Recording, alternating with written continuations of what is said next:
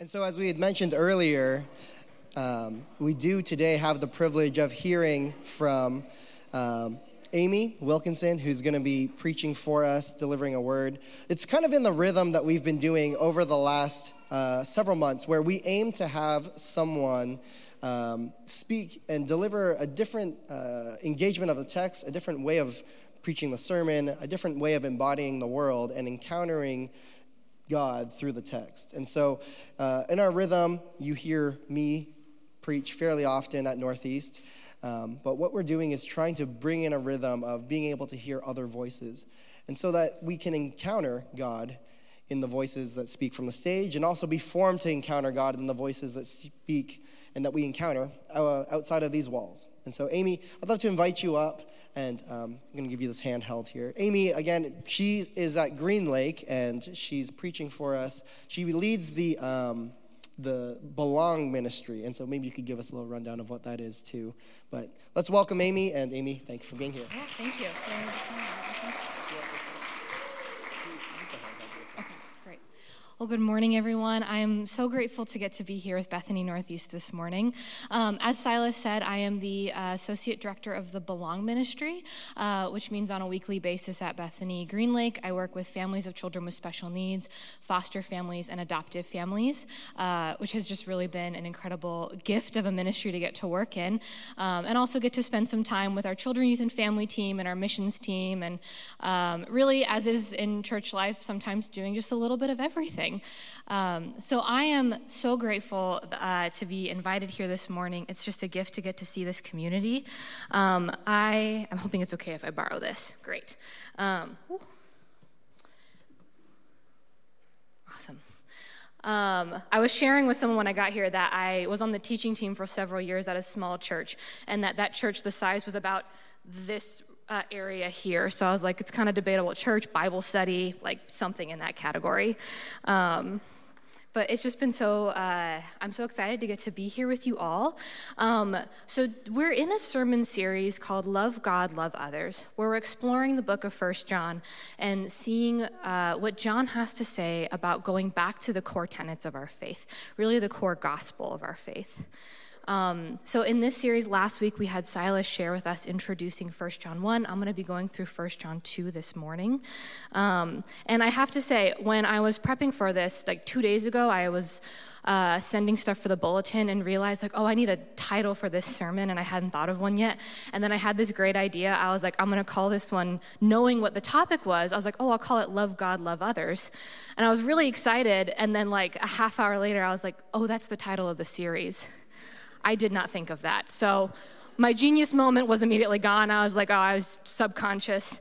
But that's really what I wanted to focus on here this morning, was this idea of what does it mean to love God and love others, as this really is the core tenets of our gospel that we believe. This is truly where God has called us. What does it mean to love him and love others? And a huge part of that is, what does it mean to be loved by God? So I'm going to open us up with prayer, and then we're going to go into 1 John 2 and see what John has to say about loving God, being loved by God, and loving others. Lord, I just thank you for this community here this morning. I thank you for your Holy Spirit, your presence with us. Lord, I just ask that you would dwell with us here. I would ask that you would open my mouth to share your words. You would open all of our hearts to be open, willing, ready to receive what you have to say to us. Lord, I ask that it's not my words, but it's your words, your truth that dwells in our hearts this morning. That we would go out from this space knowing you a little better, being more inspired and excited to know you, and being more encouraged in the gifts that you have given us in order to love each other and love the world better. Lord, be with us this morning, dwell with us in this space, and lead us out as we go. In your name, amen. So when I was in college, I had the privilege of reading this very random article. I was an English major, a critical theory major, and so there was this particular article about politics and indigenous communities in the Andes that absolutely fascinated me. So it was written by this anthropologist named Marisol de la Cadena, and writing about the way an indigenous community in Bolivia was challenging the government because they wanted to give a mountain political autonomy. They wanted to give a mountain the right to vote, essentially. Now, this was happening because they were seeing the way that the government wanted to use the land as a resource, as a development area, and this indigenous community wanted to push back and say, no, the mountain ought to have its own autonomy. But this article that I was reading was really about kind of the nature of broken communication, that there was this misunderstanding going on between the indigenous community and the government that the two were not aware of. There was a lack of awareness, like we don't really get that we're not actually understanding one another. So we're going to put a definition up on the screen. This is for the word equivocation, which typically this word actually has a different meaning in the English language. But in this context, it means, and bear with me, a failure to understand that understandings are necessarily not the same, and that they are not related to imaginary ways of seeing the world, but to real worlds that are being seen. So, essentially, what this means is that each community was looking at the other and not getting that they didn't understand the other's perspective. And not only that they didn't understand the other's perspective, but the other's perspective wasn't an imaginary made-up thing, but it was the way that each community was actually experiencing something. So in this case, and we can take a look at the mountain that is being talked about here in the Andes, the indigenous population was looking at this mountain and saying, this is a being. And the government was looking at the mountain and saying, this is an object. But what's interesting is if each population looked at a definition, if they're going to look up Webster's definition of mountain, it's probably going to be the same, and they're probably going to agree. Yes, this is a piece of land. This is terrain. This is geography, whatever mountains are, rocks. I don't know enough about geography to actually tell you. But, big pointy rocks, giant. We have lots of them here. They can agree on this kind of general concept of a mountain, but the miscommunication's happening in the way that each population had experienced a mountain. One was saying, object, this is something we can use. The same way that I would argue that in the United States we treat land. It's a human's decision whether or not we use land as a preservation and protected space, as a resource, or as development opportunity. We develop it and build something there. And this indigenous community in Bolivia was saying, no, the mountain should have its own say in this. It's a being. It's both like a human and not like a human. It deserves autonomy. It deserves agency in what we do with it. So this equivocation, this kind of nature of broken communication is something that's really fascinating when we try and understand the way we relate to God with kind of this misunderstanding. So taking a little bit of a shift here, there was a book my husband and I read before we got married called The Meaning of Marriage by Tim Keller. I don't know if any of you have ever read this book, but it's a pretty common one. You're getting married here, read Tim Keller's Meaning of Marriage. So we read this book, and there's this thing that happens in it where Tim Keller is talking about his parents and how his parents expressed love to one another. So he said that his mom expressed love by serving. She wanted to serve to show the way she loved the family. His father showed love by supporting the family. He went to work every day, and he made sure there was food on the table. This was their expression of love. So suddenly Tim Keller gets married, and his wife doesn't express love that way, and he's like, she doesn't love me. She doesn't serve the way my mom served. She doesn't support the way my dad supported. She doesn't love me. And of course, he realizes that she was showing love in other ways that she had learned through experience to show love. So when we talk about the word love, in particular to God, we all mean something slightly different based on our own personal experience with love. So you and I, we can open up Webster's dictionary, look at the definition of love, and we're both probably going to be like, yeah, we agree. If I tell you I love Taco Bell, and I do, you know what I mean. You know what I'm getting at. You're like, yeah, she loves Taco Bell. When my husband says he loves me, it brings that feeling of affirmation, love, and support that he's able to provide me. But there's still something slightly different when you and I each say the word love. We all have our own experiences with love. So this equivocation, kind of brokenness in understanding, these can be vast or subtle in difference between us, but the reality is you and I mean something different when we say love.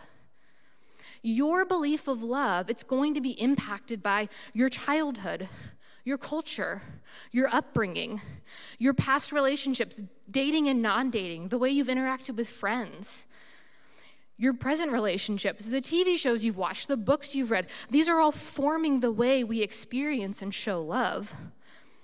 So as we go into today's message, I want to remind us and remember, as we talk about love, we're going to be centering on what is God's love.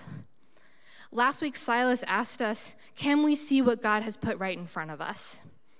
And I want to expand that question this morning and say, can we see the love God has put right in front of us?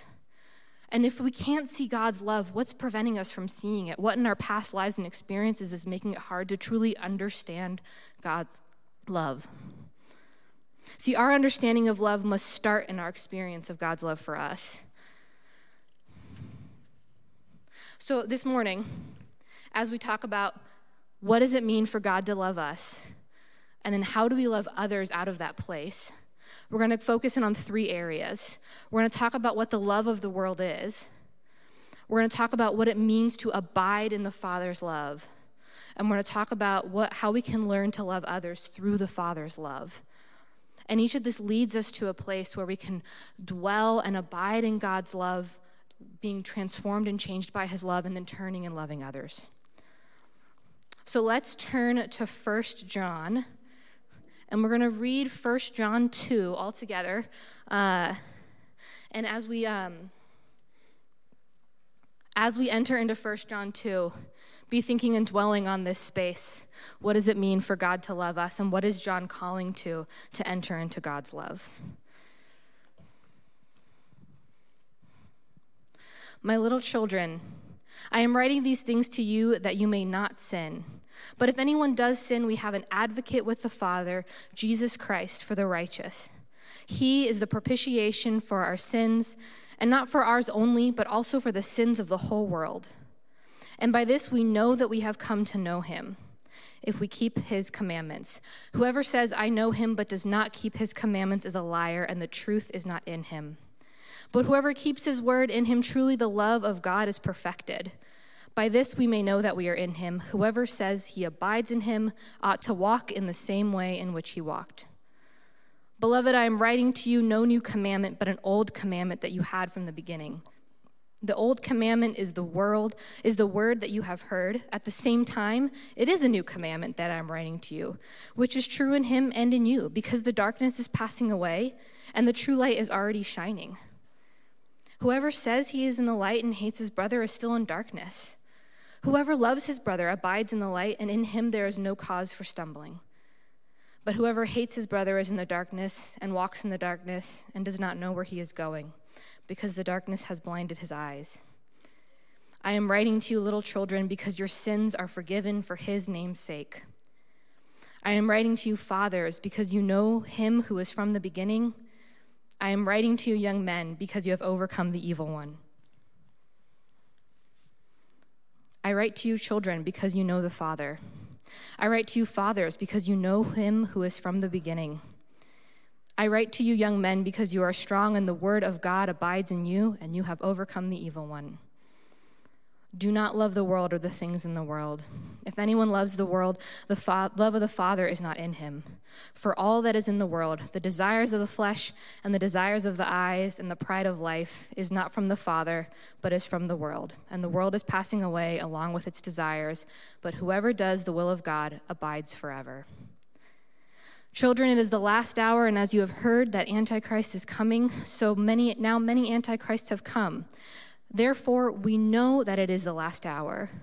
They went out from us, but they were not of us. For if they had been of us, they would have continued with us.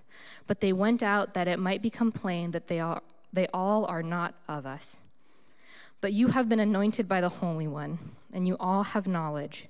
I write to you not because you do not know the truth, but because you know it, and because no lie is of the truth.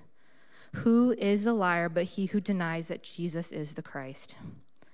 This is the Antichrist, he who denies the Father and the Son. No one who denies the Son has the Father. Whoever confesses the Son has the Father also. Let what you heard from the beginning abide in you. If what you heard from the beginning abides in you, then you too will abide in the Son and in the Father. And this is the promise that he made to us, eternal life. I write these things to you that those who are trying to deceive you, but the anointing that you receive from him abides in you, and you have no need that anyone should teach you. But as his anointing teaches you about everything and is true and is no lie, just as it has just as it has taught you, abide in him. And now, little children, abide in him, so that when he appears, he may have confidence and not shrink from him in shame at his coming.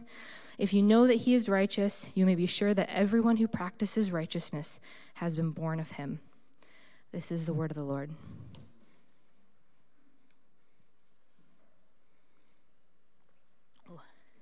Yeah, gotta get some water after reading all that.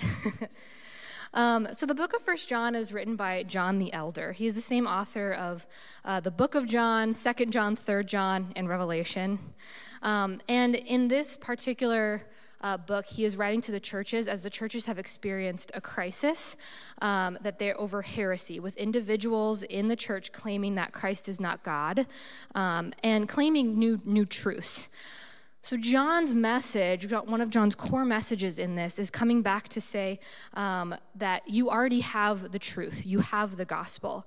John wants to increase his audience's adherence to beliefs and practices they already hold. He wants to say you already have what you need.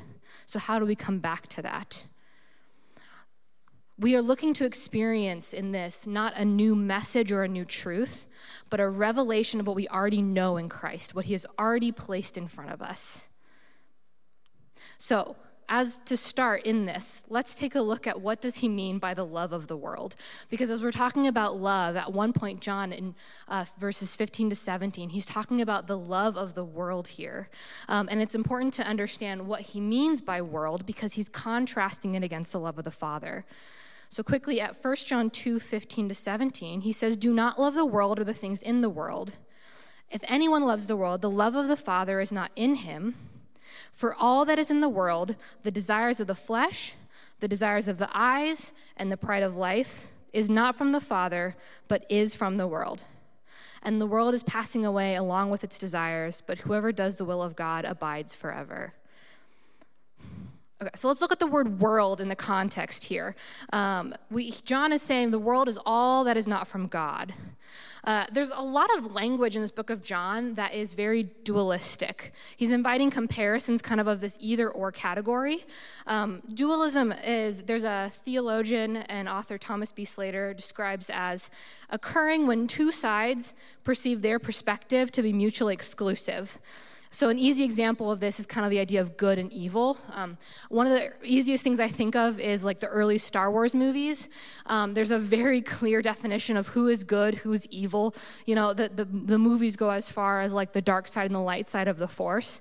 But it's really clear to you who's on the good side and who's on the bad side. And until, without spoilers, until the end of movie 6, like there's really nothing to complicate who's good and who's bad. No spoilers if you haven't, but like, you know, I think most of you know what I mean. On the way here, my husband and I were even talking about this with like Lord of the Rings and like debating on like whether Lord of the Rings is dualistic because of this good-evil dynamic. So if you're looking for like, you know, a fierce intellectual debate later on in the week, like Lord of the Rings, is it dualistic? I don't know. But I think Star Wars is kind of easy example of this good and evil dynamic. But one of the dangers of dualism is that we get these like uncomplicated ideas of good and bad. And then where it's really easy for us to oversimplify and draw clear lines of like, okay, well, this person's in the good, this person's in the bad. And then it becomes even easier to categorize those as, okay, well, good and bad, right and wrong. And then I'm on this side, and all these other things are over here. So we get these very clear lines of where things belong. And they can't be, it's not complicated. If something's in the good, it also can't be evil. If something is in the good, it also can't be in the bad. So there's, when we go talking about dualistic language, there's a lot of like this language we are familiar with in the Bible. The idea of flesh and spirit. Does that sound familiar from what you've seen in the Bible, especially in the New Testament? Flesh and spirit. In this case, what is from God and what is from the world? But see, here's why we need to be careful of John's intent and what he means. Because when we divide the world around us into the split categories of dualism, we lose the ability to love others in the world the way God intended. We're tempted to move things into these categories of good and bad. If we say flesh and spirit, equate that with good and bad, suddenly we're saying, well, this is of the spirit, so it's therefore good. This is of the flesh, and it's therefore bad. So if we believe that all reality is divided into these kind of categories, we're tempted to label things as inherently bad or evil. And what does this actually look like in the way we interact in our lives? I think one of the ways I've experienced this in churches and with Christians in particular is around this idea of spirit and flesh. And there's an ability we have, if we over-prioritize the spirit is good, the flesh is bad, we begin to take opportunities to love the spiritual and the eternal for people and forget to care about the practical and the physical. So I can think of times where in churches I've experienced counting saved souls, but not actually providing opportunities for discipleship or ongoing relationship that includes supporting growth in Christ. I can think of times I've seen pamphlets handed out to those who are experiencing homelessness, or even saying, like, we're going to pray for them, but then not having any practical engagement, not providing food, not providing clothes, not providing shelter. See, dualism that labels all things of the world and of the flesh as bad prioritizes spiritual care, but doesn't care for the life that is actually going on now. But there's also another side to this, is that if we don't recognize and acknowledge the spiritual reality that someone is living in or the spiritual reality that we walk in, we forget the best thing that we have to offer is the hope of Christ. And I've seen churches and Christians walk in these paths as well. We provide financial support to those in need, but avoid actual relationship. We're willing to show up and serve, but afraid to share our own faith, even when we feel led. It becomes that, are they going to judge me? Is it going to end the relationship right there if I talk too much about my faith? But this is a moment of forgetting the best thing I have to offer someone is hope in Christ. The best thing I have to offer someone is something I can't hold. It's something beyond me. It's something outside of me. It is a spiritual, eternal reality.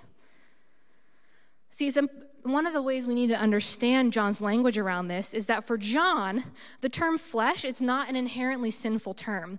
John is the one who wrote in John 1:14, the Word became flesh and dwelt among us. Christ himself became flesh and yet was sinless. So the flesh, the body, the physicality of the world is not inherently bad. The word flesh for John is not a negative word. It's a reality. It's our bodily desires. Those are something that's natural. It is our fallen nature that leads us to satisfy those desires in sinful ways. So in this particular verse, when John is calling out things of the world, there are three things he's calling out: the desires of the flesh, the desires of the eyes, and the pride of life. John is pointing to not physical versus spiritual, but instead the way that we act when we're not motivated by an experience of the love of God.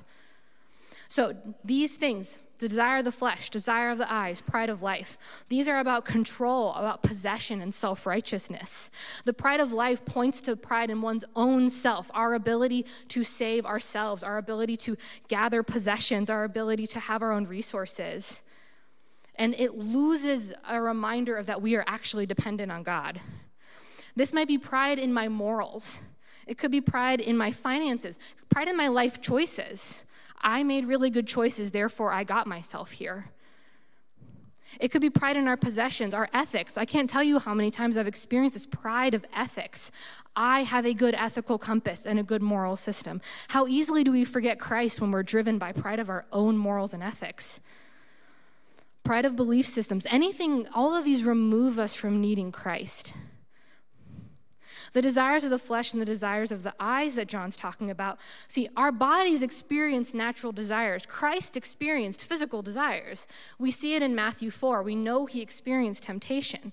But when we act on these desires out of our fallen nature, this is where sin takes place. This is where we lose the priority of God's love and truth in our lives. So what does it look like to act on these out of our fallen natures? It's when we find our identity in our desires and achieving what we want. Or maybe we hoard what we want. We have our desires and we're able to hoard it and collect it. Maybe it's an attempt to control what we want. And this might be a control of other people even. We want to control people in our lives so that we get affirmation and feel better. We become addicted. See, when the value of the thing that we desire takes a greater value than God, we use it to replace God in our lives. So the question is then, what are the areas where desires of our flesh, desires of our eyes, have replaced God as a source of love, as a source of fulfillment, a source of identity, and a source of sustenance? What are you sustained by? Where do you find love? Where do you find your identity?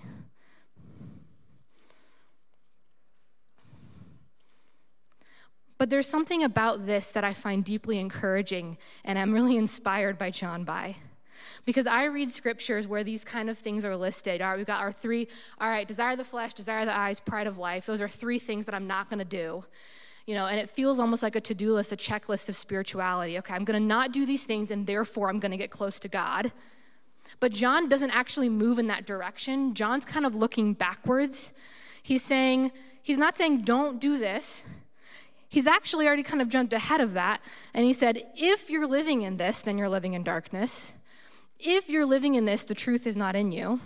See, these are instead indications of not abiding in God, not a checklist of things that we should not be doing. So when we live in these spaces, these are flags for us to say, oh, this is a space in my life I'm not dwelling in God's Spirit. I haven't welcomed God into this space. I need to invite God in for his truth and his love.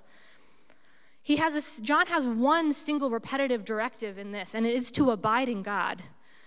When we abide in God, God's presence heals and speaks truth into the places where we have not yet invited God's presence in.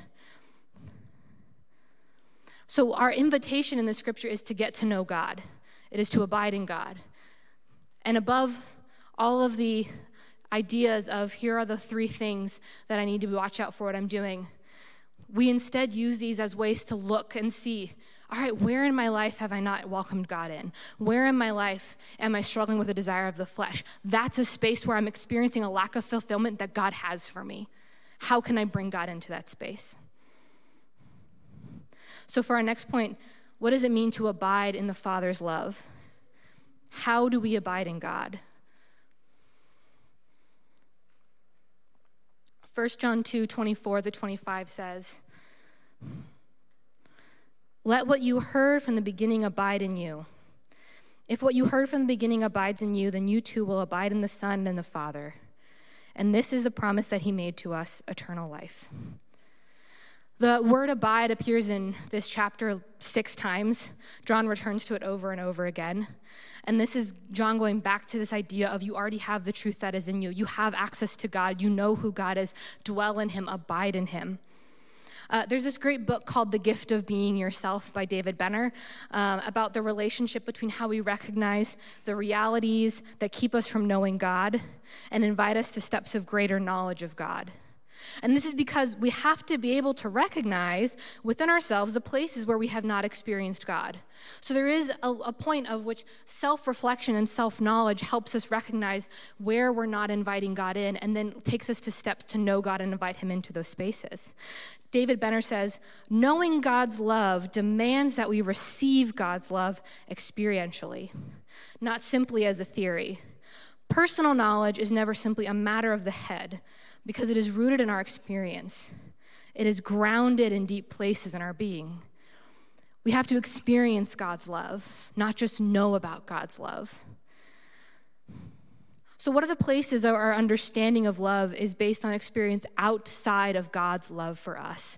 What I mean by this is, where are the places where you have experienced love that has been harmful or like uninformative or it's been an experience that has harmed the way you have both experienced and show love, rather than being a true reflection of God's love. What we're going to have on the screen in a minute are some particular scriptures, and I'm going to ask questions around the ways we've experienced God's love. And I want to invite you that one of the best places we can start to abide in God's truth around his love for us is in Scripture. That there are scriptures that tell us and remind us that we can dwell in, abide in, and meditate on, that remind us of what God's love actually has to say about us. So as these come up, if there are particular areas where you resonate with, feel free, if it's helpful for you, take a picture or write scriptures down. But I want to encourage that these are spaces we can begin to meditate, to recognize this is where I have not experienced God's love, and I want to invite him in. So my first question is, have you been loved poorly or experienced a lack of love in your life? Because God's love is healing.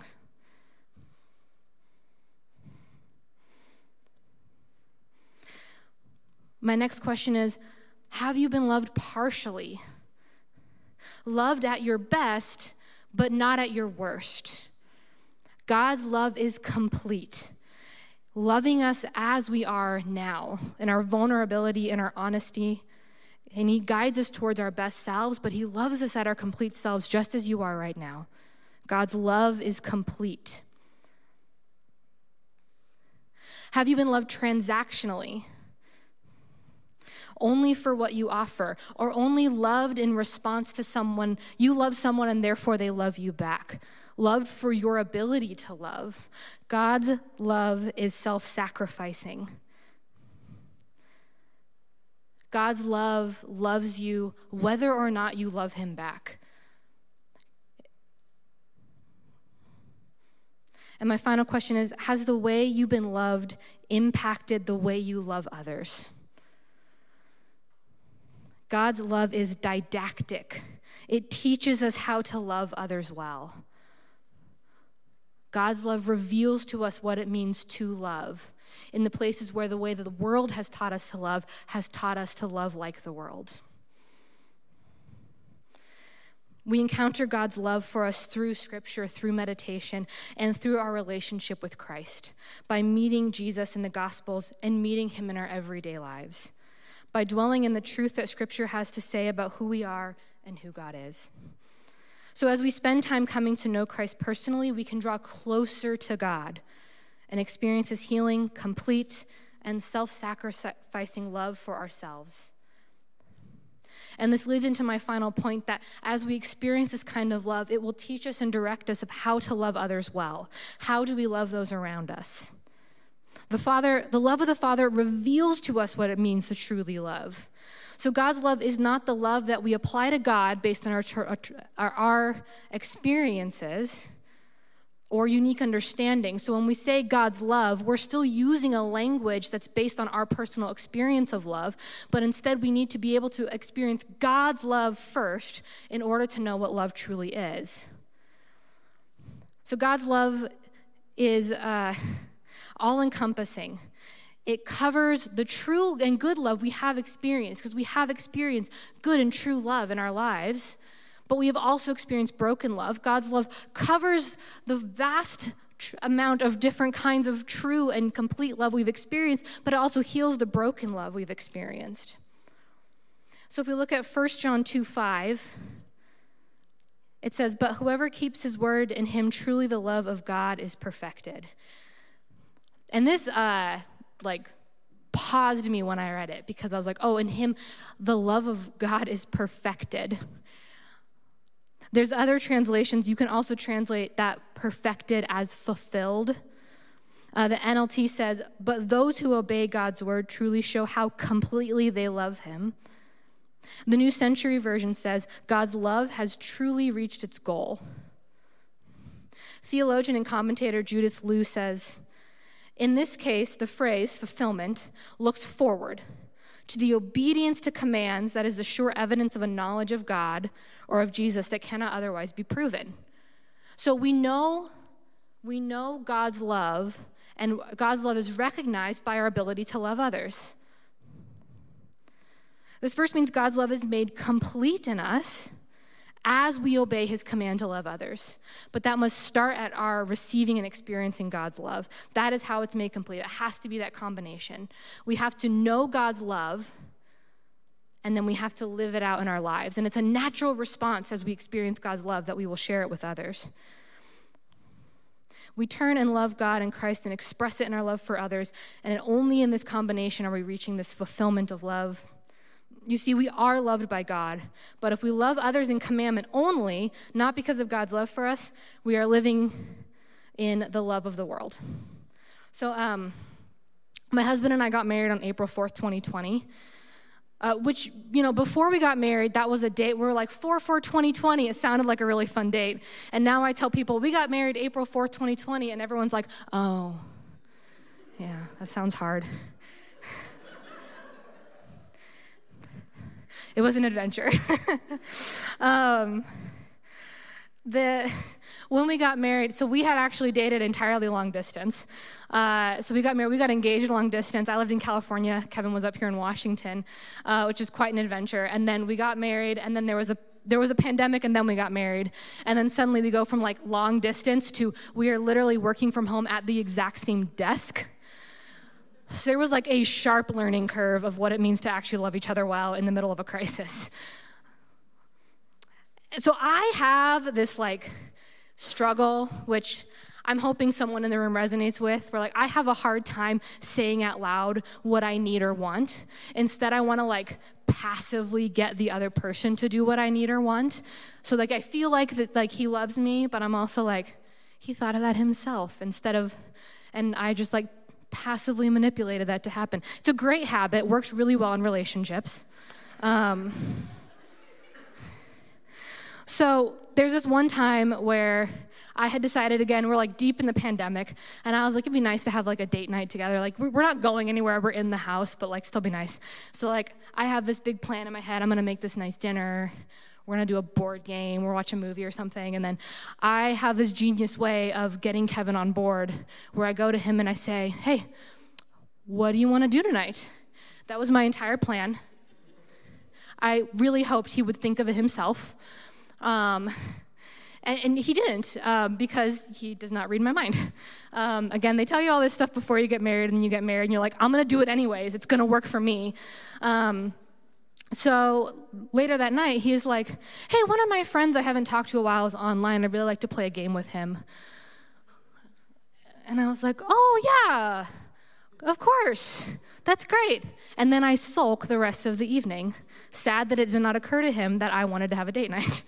So, which, if anyone knows my husband, if I had said even half of what I wanted out loud, he would have immediately been like, oh, of course, let's do that.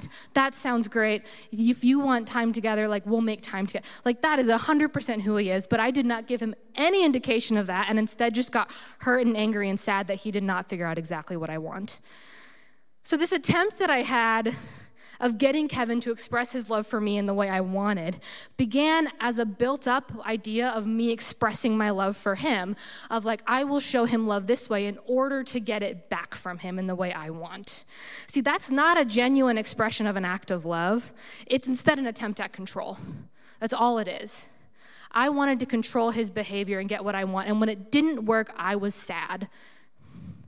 See, love that results from the brokenness we have experienced, whether it's at the hands of control, possession, or ownership of someone else, it's only going to create more brokenness.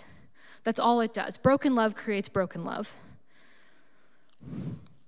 This is a sweet story of in a marriage relationship where, we have since learned this about each other and learned to talk about it. But this is actually a real dangerous reality in the world. This is love looking to others for the results we can get out of it, loving others in order to control them. We might show love to others in order to get love back. Or we think we love others, but only love how they make us feel. This is something that in years of childcare, I've even experienced of seeing people wanting to serve with kids, but also there's a brokenness in them that feels the need for love. And children really offer love and friendship so warmly and openly. And there's a way we can receive, we are being drawn to receive something from that, but it loses the space of actually loving a child well. We might love others to rid ourselves of our own shame that we have experienced because of historical injustices. This is an especially dangerous one, that if I, as someone who is white, have experienced and am experiencing my own shame and guilt around the historical injustices done to my BIPOC brothers and sisters, I might be compelled to love them out of a desire to rid myself of shame and guilt, as opposed to loving them well in that moment and space for who they are. Broken love is expressed to make ourselves feel better about an unjust and broken world that we live in. The world we live in is broken. But if we offer love out of a broken love, it will not get better. It does not create healing. These are all ways of loving others for what we get out of it, for the way we feel, loving others for ourselves. See, sometimes our understanding of love is scarred by a lack of love or being unjustly unloved. To be the receiving end of love that was motivated by control or possession from someone else, it damages the way we understand love. It only hurts. But God has the healing power of restoration. He brings it into places where we have been unjustly unloved. God's love is invitational. It allows us to see ourselves as we truly are. It heals us of the ways we have been harmed and unloved and allows us to see and love others as they are seen and loved by Him. I'm going to invite the band to come back up as we continue in worship and continue. I'm going to make an invitation into the practice of confession that you began last week. See, this practice invites us to vulnerably approach God with our whole selves. His love can carry the weight of all of our sin, all of our shame, all of our grief. So this morning, I want to invite you to consider, as we move into confession, in what spaces are you living by a love taught by the world? In what spaces in your life is the love that you are showing and you are wanting to show and you are wanting to experience not God's love, but taught by the world and a love of the world? As we move into confession, please consider joining me. There are black markers and black sticky notes, and you can place it on the cross. But this is a space to come before God. This is a space to come before God and to confess and say, here's where I have not been loved well. Heal me. Here's a space where I am not loving well. Teach me how to love. Lord, this morning I ask that you would be in all of our hearts as we move into a space of coming to you. Speak to each of us right where we're at. Is this a time to be healed in your love? Is it a time to consider where our own actions of attempted love have been hurtful or harmful? Is it a time to question, Lord, where your love is not in my heart, in my life? And please come into that space and transform me so I can be more like you. I live in a broken world, and I want to see your love invade and transform every single place and corner and step, but it must start in my own heart. It must start in confession. It must start in knowing you more. So this morning, I come before you with that ask for all of us, that we would open our hearts and open our ears to hear what you have to say. We thank you for your love. It is a love beyond anything we can understand, and we ask for a piece of it this morning that you would expand us to know. In your name, amen.